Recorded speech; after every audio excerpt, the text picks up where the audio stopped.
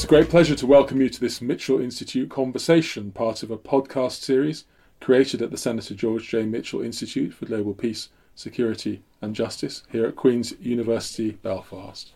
I'm Richard English, Director of the Institute, and it's a real pleasure today for me to welcome Dr. Cheryl Lawther as our scholarly guest. Dr. Lawther is Senior Lecturer in Law at Queen's University, Belfast, where she's also a Fellow of the Mitchell Institute. Her wide-ranging research expertise covers transitional justice, dealing with the past, issues of truth recovery, and matters relating to victims of conflict. Cheryl, it's good to have you here today. Can I start by asking you something about the first book I read, which had your extensive arguments within it, Cheryl Lawther, Truth, Denial and Transition, Northern Ireland and the Contested Past, which was published by Routledge. Can you say something about that book, about its central argument, the material it deals with and addresses? Certainly. Thank you very much, Richard. And it's a pleasure to be here today and to do this podcast. So the book Truth, Denial and Transition was published in 2014 by Routledge. And its main kind of genesis came from two related areas.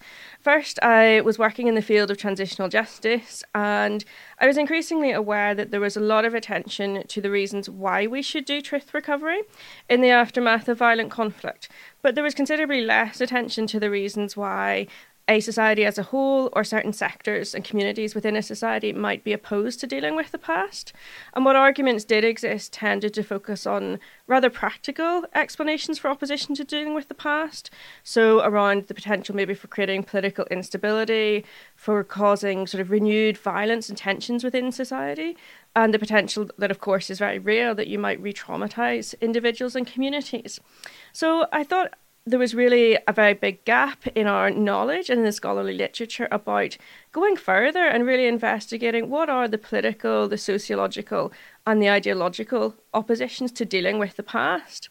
And at the same time, as I was sort of beginning to think through these ideas, it was in the aftermath of the report of the Consultative Group on the Past in 2009, chaired by Archbishop Rob Neames and Dennis Bradley. And that was one of the most comprehensive attempts, I think, to really establish a framework for dealing with the legacy of the conflict in Northern Ireland.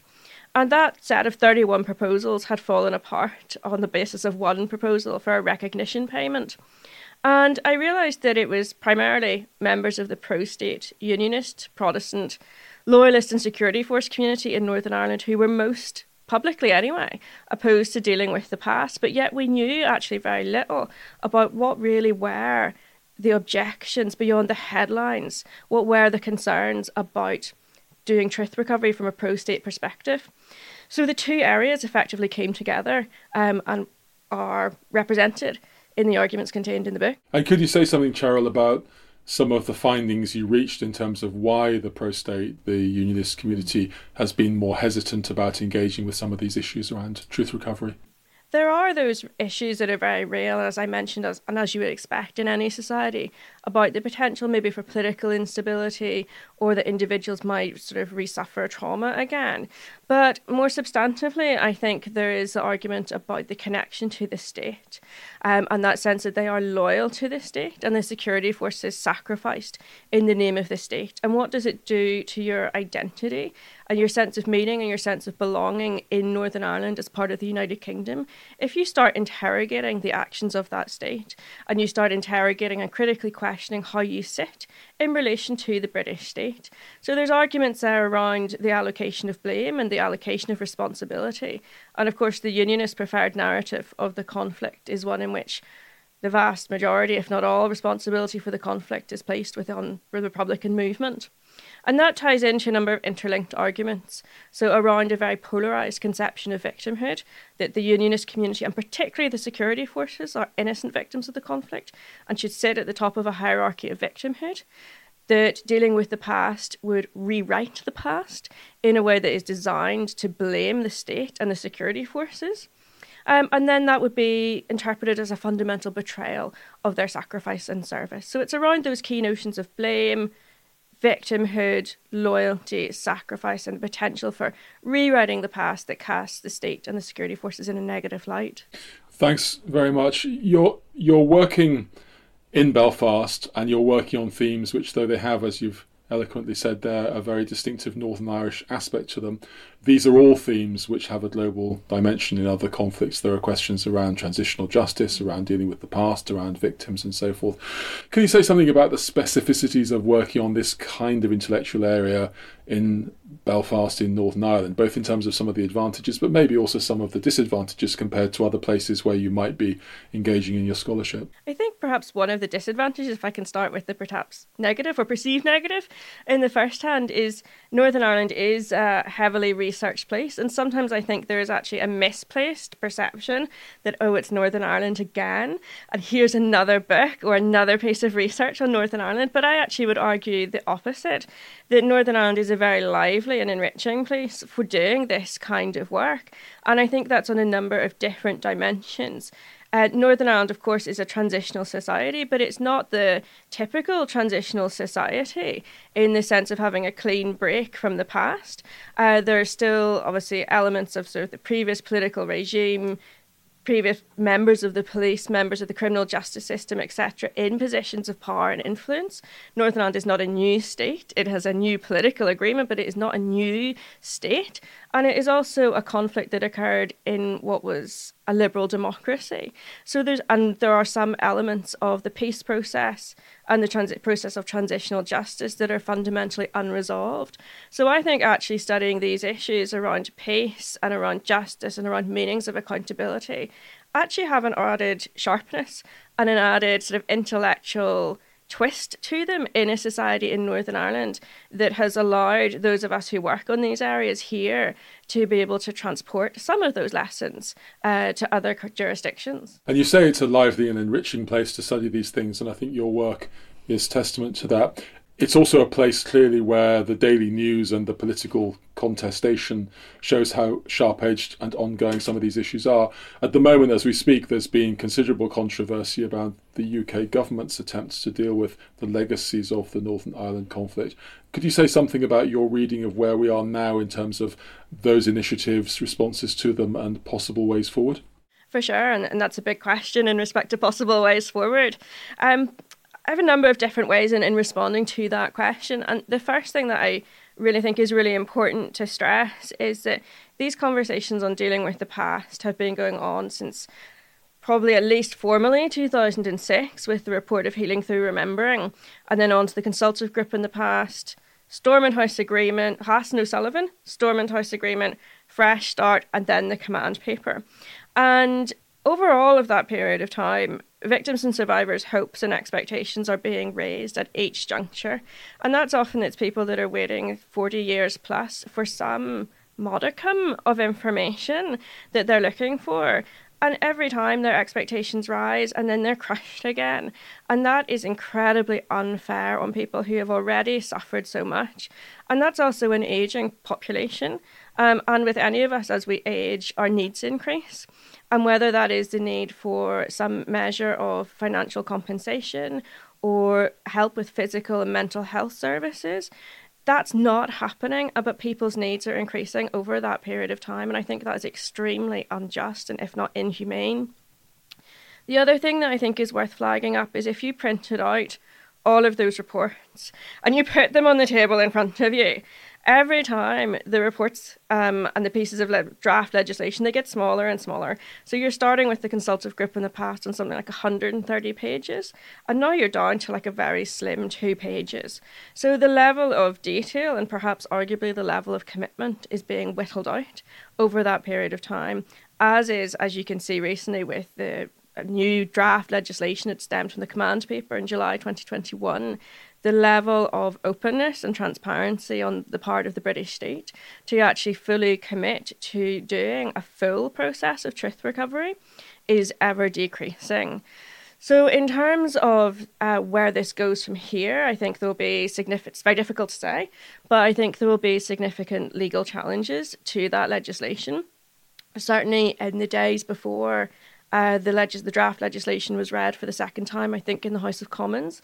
There was something like over 70 submissions for civil actions and inquests. So there is a real need for truth recovery, and people are using whatever vehicle is available to them before those vehicles, through the criminal justice system, but also elsewhere, are closed down. And I think within that, one of the things we need to be very wary of is, as the government is closing down the avenue for using the criminal justice system, which is a very imperfect mechanism for dealing with the past anyway, it is simultaneously elevating the importance of oral history and to some extent some degree of memorialisation or the involvement of the museum and heritage sector.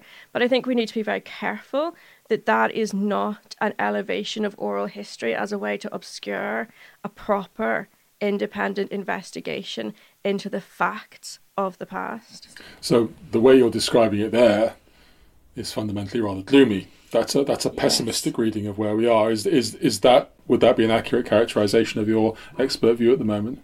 That's a very accurate representation of my view, yes. Okay, thanks very much. So I started by asking you about your first book, Truth, Denial and Transition. Could I ask you now, Cheryl, about current and future research projects? Where is your next set of research findings going to lead us? Okay, so that's sort of interlinked, but also building on Truth, Denial and Transition. So at the moment, I'm very grateful for funding from the Fulbright Commission and the British Academy.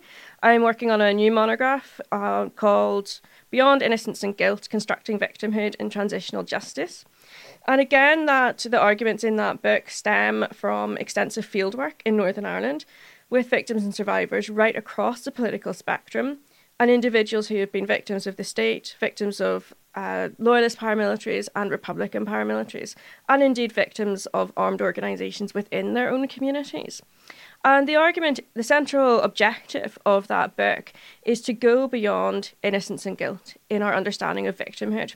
And if we look internationally, less so in Northern Ireland, there's been considerable progress over the last number of years about using a more nuanced or more complex understanding of victimhood. So you'll often hear the term the complex victim.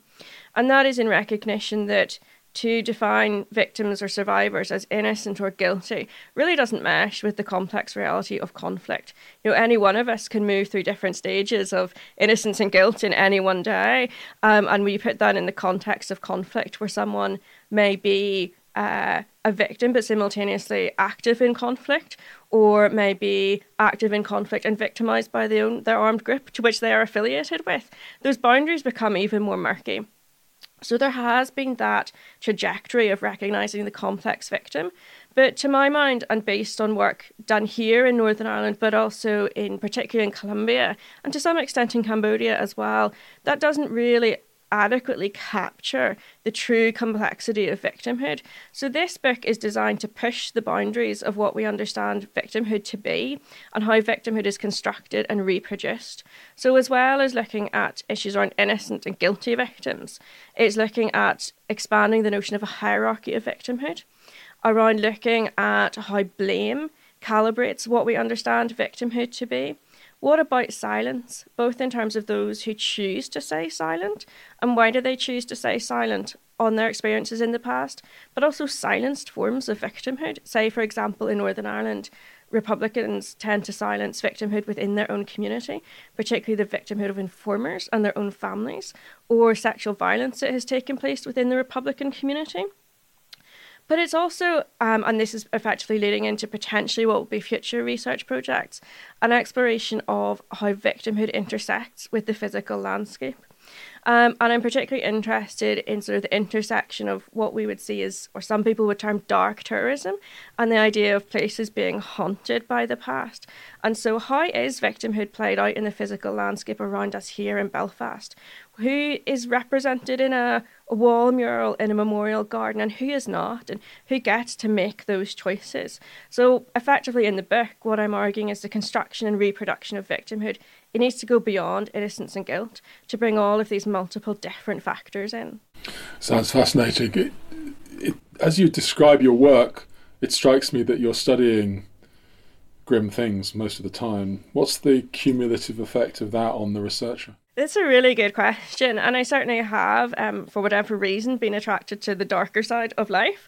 And that was certainly something that has been brought home to me very early in my academic career, even as I was doing fieldwork as an undergraduate and a master's student, so well before I did my PhD. And that made me really think about my own identity and my own positionality in relation to the society that I live in and the people that were affording me a piece of their day to do an interview with me.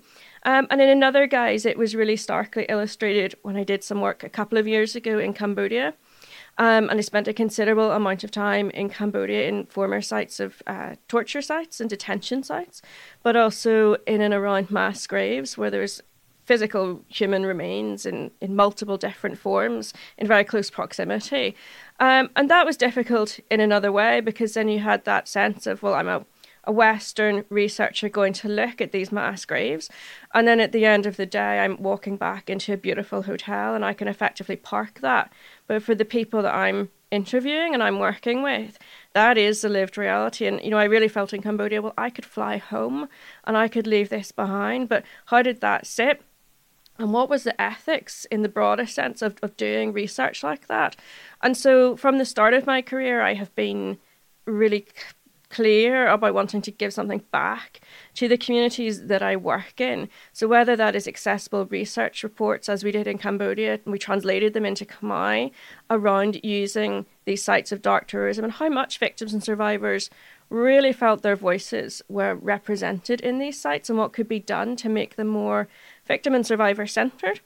Or in Northern Ireland, where I think to some extent, we're all affected by the grimness of the conflict here, even if we don't realise it. Certainly, and this is rather personal, but I remember as a child, I'd be eating breakfast in the morning and the radio would always be on in the kitchen, and you'd hear like the death toll from the night before, and I didn't know that wasn't normal. Because that's just how it was. So one of the things that I've done in recent years about learning, when I've learnt from victims and survivors who I've worked with, just about how much, for example, the impact of the media has on their daily reality, has been to create a set of guidelines for victims and survivors and for journalists and editors around promoting better practices in the media. And that is that very simple thing that if you're going to use a photograph of a family member, make sure you give them advance warning before they turn on the television or they open the newspaper and that's glaring out at them, or don't touch personal possessions in the house. So I think my way, in short, of trying to deal with some of these issues has been to try to do something practical and something that was useful, and it wasn't a case of dropping in and disappearing off with my research data. Cheryl, it's been really fascinating hearing you talk about your important, wide-ranging and original research. I think it reflects just what can be done here at Queen's University Belfast and is done in the School of Law and in the Mitchell Institute. For eloquent reflections on important work, I'm very grateful to my guest today, Dr. Cheryl Lawther. Thank you. Thank you very much, Richard.